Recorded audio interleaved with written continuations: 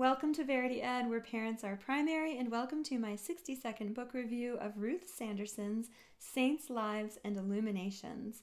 This is a child-oriented, although adults can enjoy it too, collection of the lives of the saints with beautiful paintings and illustrations.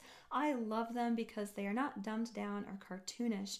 They're very real, the colors are lovely, and Ruth Sanderson really does present the saints in their humanity and in their virtue.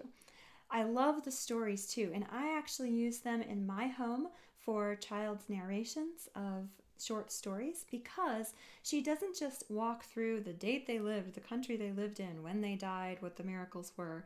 She doesn't just do that. She actually tells a very simple story or two from each of their lives that can easily be translated by a child into a first this happened, then that happened, and finally this happened sort of sequence. So I love it for narrations. We use it all the time.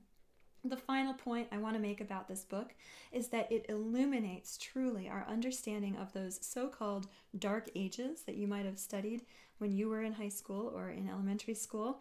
They weren't dark at all. She has saints from the 4th, 5th, 6th, 7th, 8th, 9th, and 10th centuries showing that the world was moving on, there were discoveries being made, great deeds being done, and all those good things. The dark ages were not so dark after all.